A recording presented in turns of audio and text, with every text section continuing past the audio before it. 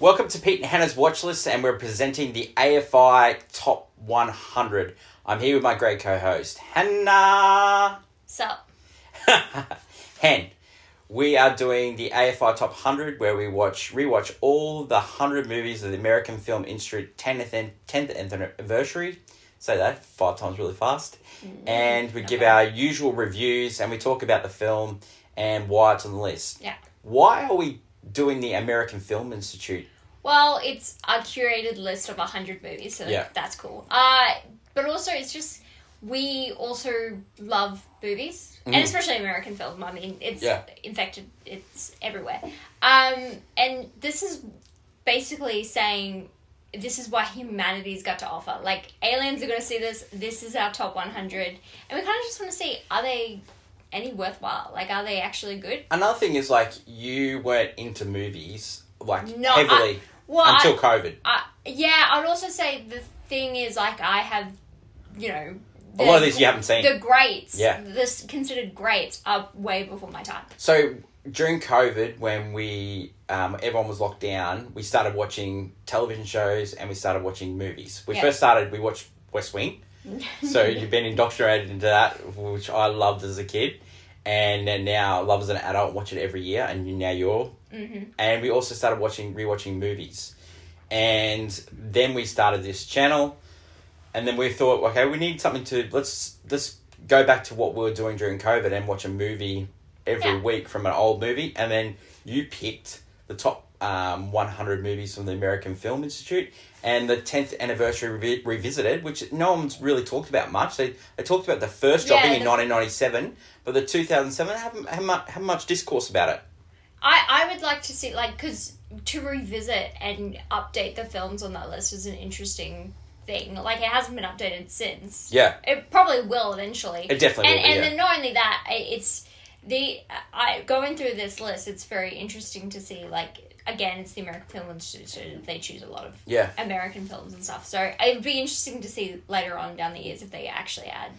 Another thing is, like, there's a lot of movies that have been added to this list that weren't new movies. They found 1930s movies and they added to the list. So it is quite amazing that the list changed so much. And also it's an updated values too, because there's some films on there that honestly that I consider classics by just any means, but now it's like, oh yeah, of course they're important to film, not just as a good film, but as they're an important part of history. Well, we're starting with a huge one today. Yeah. The 100th movie on the list of American Film Institute is one of the best movies of all time. It's won countless Academy Awards. Mm-mm. It was nominated for 13, won 11. It's actually a record because there's some wins that Gone with the Wind had that were just automatically given to them. This is actually categories that were fought.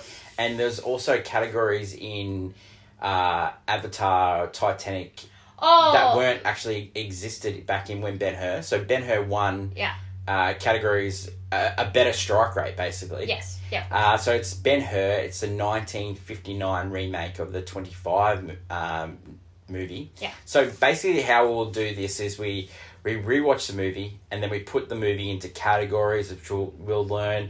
We'll add funny names to each category over the years, and then we'll just put it through the usual Pete and Hannah's review show, a ringer with the elevator pitch, reasons to, reasons not to. And then we'll talk about where it sits on the list, and then we'll finally ask the real question that everyone wants to know. Would we watch it again? And should it be on this list anyway? From people not part of the Film Institute. Okay, so let's start. It's number 100. It's Ben-Hur 1959. Yeah. Cool. Had you seen it before? Nope. I saw this one when I was a kid. So it was big on rotation in Australia when footy, so our footy in Queensland, where we're from, is rugby league. And so when on Sundays, it was huge that they'd play a big biblical movie. So you get either Ben-Hur or you get 10 Commandments.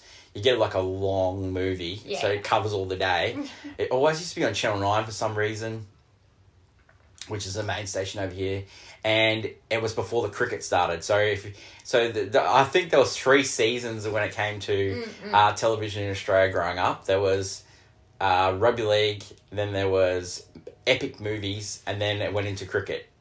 Wow. Okay. So that's my 3 loves in life. So that shows a little bit about me. Elevator pitch. So Ben-Hur is betrayed, and he seeks revenge through chariot racing. Now, who's Ben-Hur? So he's a Jewish person that's living in Judea under Roman occupation. The first year of existence, so 1 BCE. Yeah. One bit after Common Era. Yeah. After. So you get mixed with all the after death speed. But yeah. They, especially because this movie ties in. Yeah, it ties in with religious angle. There's some Jesus stuff in here. Ooh. So the maker studio was MGM Grand. So one of your favourite studios. Well, yeah, they love throwing money at like really big movies. Well, Hannah, when you say that, they were going broke at this stage in 1959. Yeah, they were. They were in big trouble, and so they took a big punt on this movie. Now, the original budget for this was $7 million.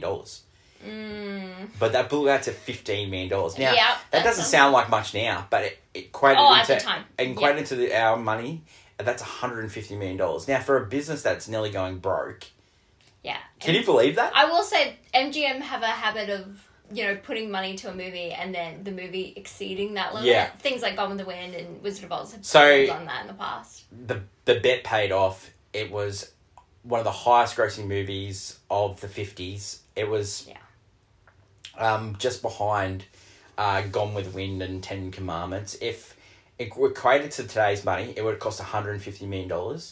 It equated in today's money, it would have made over $1.5 billion. Oh, wow. Yeah, okay. Yeah, so it made its money back. Big time. It did. $75 million it made. So it had a huge theatrical run as well. So back in those days, there was only 1 or 2 movies that made it a cinema, especially in Australia, and they'd play for a year. Yeah. So now, if a movie, like look at Marvel's that came out recently, that lasted a couple of weeks. We're getting movies that last 1 or 2 weeks in the cinemas, and then it goes on to a streaming service. It's harrowing. Like you go back to like a movie like say Back to the Future, right? That was in cinemas for 18 months, and it had a run where it was number 1, and then 6 months later it was number 1 again. Like it'll never happen here, and it never happened here. No, again, it wouldn't happen again with movies like that. No. So the story behind this movie, it was originally a book. Yeah. Written in the 1800s. It got turned into a movie in 1925. It was much storied when it came out in 1925. People have been trying to remake it for years and years and years. The biblical picks had been huge hits, like 10 Commandments was a huge movie, starring Charlton Heston. And so they looked at Lee Wallace's book, and it was a spawning epic. And when they tried to were going to make it, it was going to be a 4-hour movie. So they brought this director on, William Wyler. And now this guy he makes bangers after bangers. Roman Holiday. Oh. Funny Girl. Oh, you know what? That's actually this guy is amazing. Movies. Yeah. Yeah, so he also directed Wuthering Heights as well. Oh wow, yeah, okay. Cool. So he everything great. He didn't want to do it at the start. He really didn't want to do it. That, yeah. Because he was Jewish, and so this movie is heavily Christianity. Yes. It's laden in Christianity. But then he later said that you bring a Jew on to make a real Christian movie. So he had a little bit of humour about this guy, but he said he only wanted to do it if it was going to be a 3-hour movie, not a 4-hour movie. 100%. Okay. Oh, okay. Interesting. He also said that he didn't want to skimp on budget. So he said, well, the producer was Steven Zemplis. He said, look, it's going to be a $7 million budget. And he goes, well, I think it's going to need to be more than that. And so it ended up being $15 million. Yeah.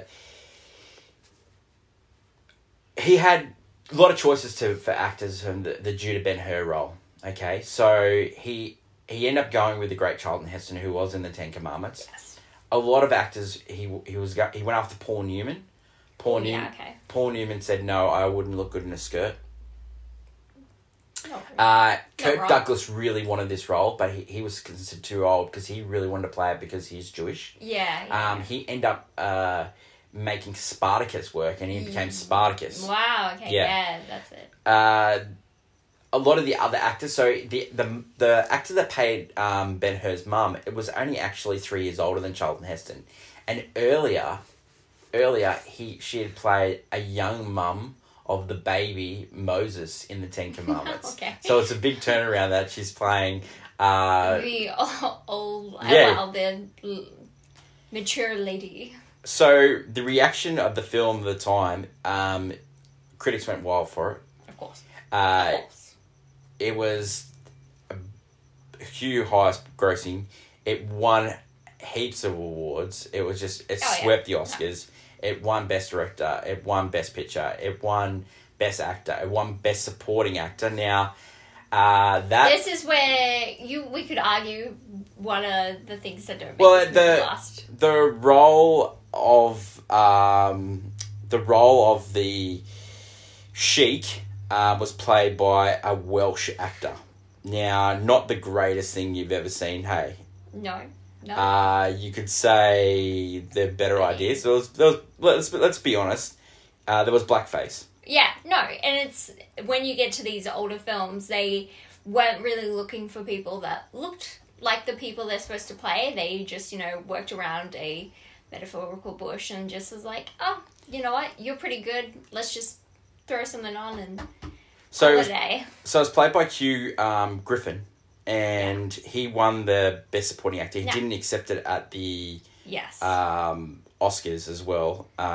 He played Mutiny. He was in the Mutiny on the Bounty. He was How to Steal a Million. He was in heaps of movies, and he was also in Oliver. Oh yeah. Okay. Yeah. So he storied actor, won an Oscar, but he did. He didn't want to accept it. But didn't. Someone accepted on behalf. Yeah. William Wallace accepted on his behalf. Yeah, it's an interesting it's an interesting choice for Best Supporting, because I feel like there are some other greater Best Supporting there's another probably better supporting actor in it than I would say the Sheik. He only plays a minor role. Yeah, you're talking about the Masala who played who was played by Stephen Grub. He a lot of people wanted to play that role. There was a bit more meat on that bowl. Let's talk a little bit more about the movie, and we'll come back to that. We'll come back to how the theme that you want to talk about. The majority of this award. How I like to enjoy the movie. Yeah, it's wow. Hugh Griffin was up against Arthur Connell in Anatomy of Murder. George C. Scott. They probably cross each other out. Robert Vaughn in The Young Philadelphians, who just died recently. Edwin in Diary of the Franks. So I've seen The Anatomy of Murder, and I've seen Young Philadelphians. I was surprised that Hugh Griffin actually won after we were watching this movie. Yeah, I think he doesn't play enough. Nowadays, his role you wouldn't have it because, of course. But he doesn't really add anything to this, to the plot. He doesn't really, I wouldn't say he does a good job acting, but I wouldn't say he's, putting on a performance that supports, I guess, the main actor in it in any way. So we're not a huge fan of, sites of critics and stuff like that. So we, as people who have watched our show before, we don't really give a score. We give a sort of funny rating and sort of we're not and we like to also showcase what we liked and what we disliked about it. Yeah. Because we know there's things to like about it, even if it's, considered terrible. Yeah, we're film lovers, not film critics. So just to go through some of the metrics, it's 85% on Rotten Tomatoes. It was 8.1 on IMDb. For what it is, that's high praise, so... Yeah, especially a movie it's been a long time, to still garner praise, even to this day. Does it deserve all the praise? Yeah. Does it deserve all the praise? Praise it got? Now, I think at the time, everything about it is so amazingly well done. at the time. Yeah. Definitely when you look at it now compared to you look on it and some of the sets, you're like, that looks like a set. Or they've had to, recently they retouched it. They did a remaster not long ago. And so everything's got a little bit more, you know, sometimes the CG, they're like drawn backdrops and they just added some textures and stuff. And I'll give you a little bit of background. So the battle scenes were filmed with miniatures, which is the job at the time.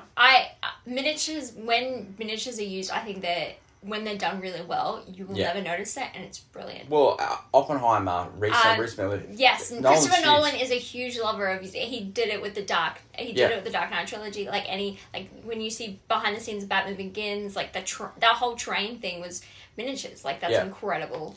So you can do it well. They tried to film in Libya, but when they found out this movie was about Judaism and Christianity, not a fan. Yeah. So they started filming in 1957. It was a long shoot, nearly 6 months. The chariot scene, the famous chariot scene, was 6 weeks alone. Yeah. Horses died. No one died, as in people. No one died? Yeah. Wow. Yeah, it was near fatal, but no one died. Oh. But horses did. So animals were harmed during the making of this film. Yeah. Which does not set into today's time. But that chariot scene alone, like, you could, even though, again, horrifying, it is a impressive thing they were able to achieve. Even though we could definitely argue that sometimes those laps were long and sometimes they were very short for some reason. So, So what he did was, William Wyler, he did one big crane shot of when they came in at the start. Now, that wasn't from the book, and that wasn't historical when they came in all together the chariot, as they all came in. But he wanted to do that for a reason, to give it scope, because most of the shots were really close when you're going around corners. No, I think some of the really unique shots he likes to do. He really wanted to show the scale of this movie. That's the whole. So I think filmed in Rome, Spain, it just goes to show they were filming back into locations back then. Why can't we do it now? I know, right? Even when some of them look a little bit off. Yeah, the sets weren't the sets probably were great for back then, but they weren't great. But he definitely, there were shots in Rome where, you when you go to Rome, and it really, he likes to draw you out. As it's almost there's a moment where Judah has saved someone's life and they're accepting something. Yeah. And it's almost this is that Star Wars moment when they accept the medals. It harkens. A lot of directors have seen this movie. And I wouldn't be surprised. On Letterboxd, it's a lot of famous actors and famous directors' favourite movie. Yeah, because it is a pretty epic scaled movie. I think. Do you want to go into our usual review? Yeah, I think let's start with that, because I'm ready. I'm ready to talk about reasons to see him. Reasons to see it. It's pretty epically well done, this movie, in a sense that it's amazing. It's a really great idea of using revenge and faith in one movie, which is, never really, faith and revenge don't really go hand in hand with each other, but in this movie it's a big part. Yeah, because he's learning a lesson through it. He's learning a lesson. It's an interesting tale about it. And he starts off as a huge big deal. Yeah, he's and then he gets wrong for something he didn't commit. Yeah. And he gets punished, and then he comes back to try and take punishment onto the person that punished him. Yeah, he's seeking revenge. He just wants. And then he sees a lot. He has to go through so many different trials and stuff, and it's an epic scale and scope. Talk about the real reason you think to watch this. Okay, so Charlton Heston has great chemistry with anything he's on screen with. Yeah. For some reason, he's got chemistry with the horses. He's got chemistry. He just immediately when he likes a woman, he's just sizing her up, and you're like, wow, this guy is already on. But what's his name? Marcella. Stephen Board. Marcella. He's the villain, but originally these two were friends. Yeah. And the moment they meet, they're bonding. They're in love with each other. So I'll give you a great story behind the scenes, and in love. So this was rewritten to make it a little bit shorter by Gore Vidal. And Gore Vidal, noted raconteur, he's told the Stephen Boyd character to play it homoerotica because he said he was a childhood friend. He would have been kicked back by Charlton Heston, who was a little bit more popular. That's the reason why he saved his life as a child. And you need to play it like this. And Charlton Heston had no idea why he was playing it like that. Now, so why you picked up on that thing, this is well known. Now, know that. You know that there's fan fiction out there. Yeah, I literally wanted to look it up. It's small, but it's there, and I bet I could find more of it. It's a great reason to see, but he didn't just have chemistry with Stephen Boyd, Masala. He had chemistry with the horses. Yeah, there's these 4 white horses that he deals with. He lovingly pats and he's like, hey, and they're like these horses are like nipping at him and stuff, and he's just like, hey, you know. Has more chemistry with Marcella and the horses than he does any woman in this movie. Yeah, I would say, but he sizes them up to start, and then eventually he's just like, yeah, but I'm in love. I'm in love with my horses. But the fact that Stephen Boyd was told to play it like that, I was so enthralled because they were tight, and then once he used him as basically just to condemn him. It was like an interesting. It added so much tension to this plot. I was just enthralled with what was going to happen next. Reasons not to look. I think the start of the movie is a bit slow. Then when you get into the battle on the boats, amazing. Rowing, there's 10 minutes of just rowing. There's so many moments where he's just doing one action simply, and it's just many different shots of it. Was Chan just trying to get in shape? Yeah, I was like, he's trying to show off here. It's actually great. It's entertaining. The fact is, I'm on the edge. I'm really enthralled. I'm like, what is going to happen here? I would say and then the last 30 minutes. Well, he was in his 30s when he made this movie. I think he was just trying to get in shape. He knew he was going to have to play an astronaut on a planet of 8, so he needed to get in shape. Even though it was 8 years later, what a career Charlton Heston had. Yeah, 10 Commandments, he had this, he had a Planet of the Apes, he had the Omega Strain, he had the movie with Citizen Kane director Orson Welles, Touch of Evil. Just amazing. What an absolute banging career. And then he finished it with being the head of the NRA. No political talk here. Another reason not to see it builds everything up to the chariot scene. So they talk about the chariot scene when he's in Rome, he's a great chariot racer, and they tease their absolute hell out of it. I would say that yes, which. By the way... Because in the trailer, you see the chariot scene in the trailer. Okay. I would also say... So, it's presumed... Because we fast forward... Once he gets to Rome, it cuts to a couple, months ahead. And he's apparently been, He's killing it. He's the best driver in the world. Yeah, and he's the Lewis Hamilton, Max Verstappen of chariot racing. If you put this movie in the 80s, we would have gotten we would have got a training montage of him learning the ropes. Not the 80s, now. We would have got 100%. There is a little bit with the horses when he's trying to train to take on... No, but I meant a full-on one. Yeah. I would say it's building up to that chariot race because it's also the moment where he claims his vengeance. Do you know the underrated thing is the scene where they're putting the bet on? And Hugh Griffith's trying to draw Masala out and trying to race this is where he got his Oscar from. So he had that bet that he was having in today's terms. Yes. With the 4-1 odds of the 1,000 Scarricks. Yeah. That would have been worth 8 billion gold. 8 billion gold. Ridiculous. That's 8 billion gold. Can you believe that? That's so why which makes a lot of sense why they were so shocked. Now, spoiler alert here for those who haven't seen the movie. Yeah, you got to spoil it. Okay. Well, Masala dies in the chariot race. Yeah, well, not in the chariot race. Well, he dies after the chariot race, but he dies because of the chariot race. Does he pay up? Does he pay up? Oh, I don't think he did. I don't think he did. I don't think he did. Where's that $8 billion worth of gold? I don't think anyone cares.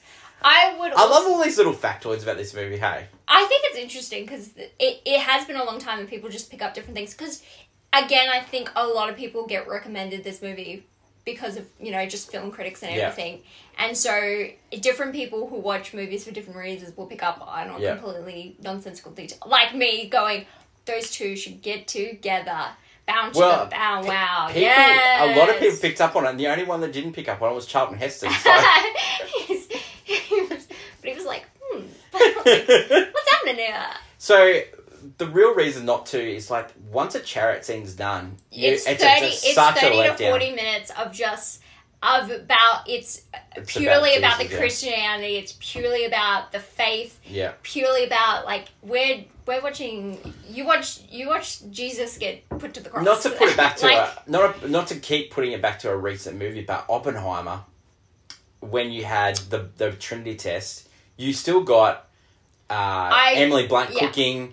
You still got Robert Downey Jr. cooking. Like this, it was very slow burn. I would argue that we spent way too much time in a leper colony that with Oppenheimer, I would go that last hour is more entertaining than me watching the Trinity test. And like where our background's Christianity, so we sort of know the story. Well, but for those who aren't, probably don't really.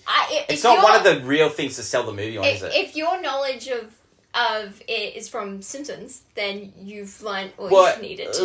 Let's talk about. So that's one of the reasons not to see it. So one of the reasons not to see is focused on Christianity. Yeah. It's aged poorly with some of the moments. Yeah. Just like if you go into the history of the movie or something. I would also go just reasons not to. Reasons not to. It is long, and if you don't love movies about faith and vengeance having a parallel, connecting too much, the leper colony, it is just ridiculous. It is insane. So you talked about The Simpsons. Yes. Go a little bit more into that. I would go. So, Ben-Hur has definitely infected pop culture. Like you can't argue it. It hasn't. Directors and actors and everyone loves it. But The Simpsons for me, that's where I'm like, that's all I knew. Like I knew Ben-Hur from, knew like a lot of like things that popped up. Yeah.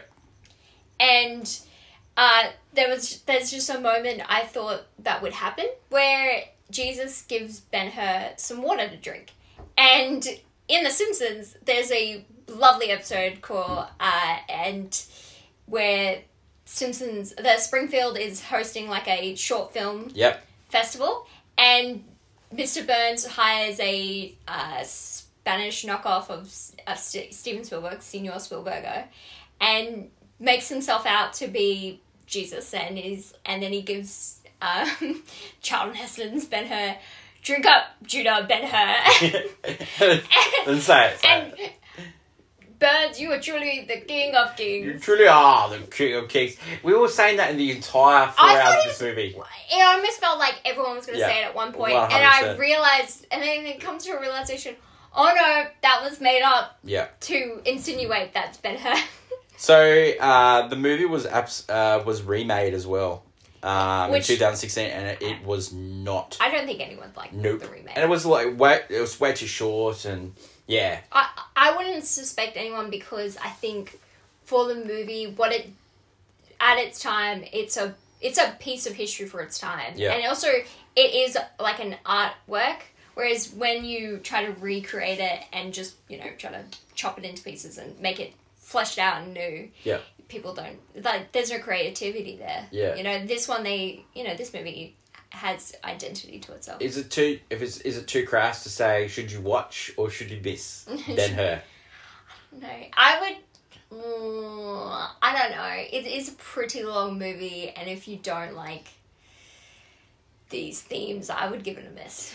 Look, but this AFI top 100 list, when it steals down to it, I've seen most of these movies. Probably a handful I haven't seen, and every question is going to go back to you: should you watch or miss? You're the new generation. I personally would. I'd watch this. If this was on TV, I would sit down and watch it. But I know for a fact, a general audience of anyone in my demographic would be like, miss. They do not, unless they're a film junkie, they do not care. It's hard to say so early, but does it deserve to be on this list? Does it deserve to be? I mean, it's really hard to say because there's so we don't. What about for the Oscars alone?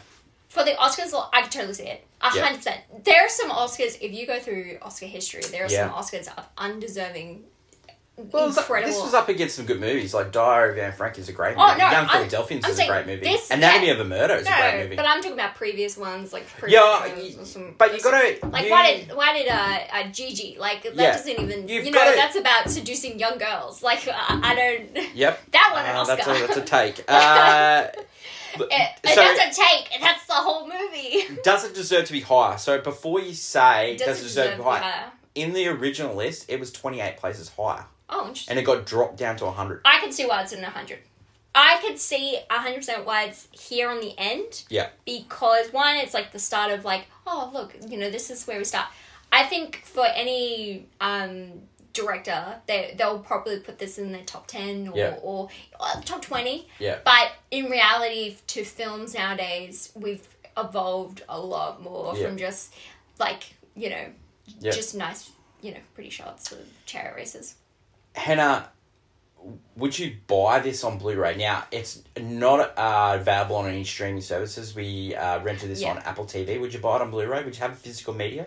Would I have physical? I think so, because I appreciate having, especially older films, I appreciate have them on physical media. I collect a lot of older films, especially ones that no one's heard of, and some of them go out of print. Like, I have the last print of something because it's not going to exist anymore. So the two things that we'll end every podcast with is, would you watch this again, and what is the rating for Ben-Hur? Would I watch this again? I'd watch most of the movie again. I wouldn't watch the whole movie again. Yep. I would probably... Chariot scene, and then the Marcella scene, I'd be calling it. And rating for this movie? I would safely give it a golf clap. Yeah. I think it's definitely what it's trying to achieve. This movie does incredibly well. Yeah. And that's what when we look at these movies, I like to look at what the movie is trying to achieve. Yeah. Rather than put it up against, I'm not going to put this movie up against Speed Racer. Because I have a deep appreciation and love for Speed Racer, and it is an incredible film. If I keep bringing up Oppenheimer and you keep bringing up Speed Racer, this is going to be a long podcast. I'm not going to bring up, it's a long 2 years of our John lives. Wick, because John Wick is a completely, Vengeance does play a role in John Wick as well. Hannah, that was a really enjoyable conversation that we've had about Ben-Hur. I really appreciate it. And John Wick, the similarities. Vengeance plays a different role. What's next on the watch list? So tomorrow, on Wednesday, we'll drop What's Next, a show where we like to figure out what to watch next. And we'll be reviewing Napoleon, Cat Person, and Royal Hotel. Oh. And then later the week, it's movie news. And we're looking forward to the Australian release of Bottoms. Yes. So excited. I've been wanting to watch the movie such a long time. You can also catch Kenny Gets a Movie. Mm-hmm. Also, our Blockbuster Showdown, where we fight to the death of movie knowledge. Next week. What's next week on the AFI Top 100 podcast? So it's number 99. Mm-hmm. And for those playing along at home, you can watch beforehand because it's on Disney Plus. And we also have a physical copy of this one. Yeah. It is Toy Story. An absolute classic. This is why I think they updated it, because this is the new one. Movies like this, definitely needed to do that. We'll go into it next week. We'll talk a lot more about Toy Story, but thanks for everyone for listening today. Such a different Toy Story and Ben-Hur. Totally. Yeah, and this is what the joy of the AFI Top 100. So much. For those listening for the first time, thanks for listening. And for those watching on our usual channels, we really appreciate all the support. I hope you catch up with the Ridley Scott draft. That was great to have Danny there. Voting commences tomorrow. Yeah. Hopefully you vote for me or Hannah. We do not want to hear it. We don't want to... Yeah, he kind of cheated and didn't watch. Well, you come in and you start the podcast by saying, "Is Ridley Scott overrated?" I just want to kick him out. And then he said Black Hawk Down. It's fine. Yeah, and then he gave nothing. He gave absolutely nothing. We then went into all the British white boys in that, and he was like, "Yeah, it's fine. It's fine." Yeah. Oh my god. You know what? So you do. If you vote for Danny, it's a vote for mediocrity. Yeah, you're just choosing. Yeah, I like those movies. Of course you do. Everyone does. It's just being. Go for the interesting ones. Well, that's my lovely co-host Hannah. I'm Peter. until next week when we take a trip down memory lane with the AFI Top 100, we'll catch you for a later podcast during the week. It's bye for now.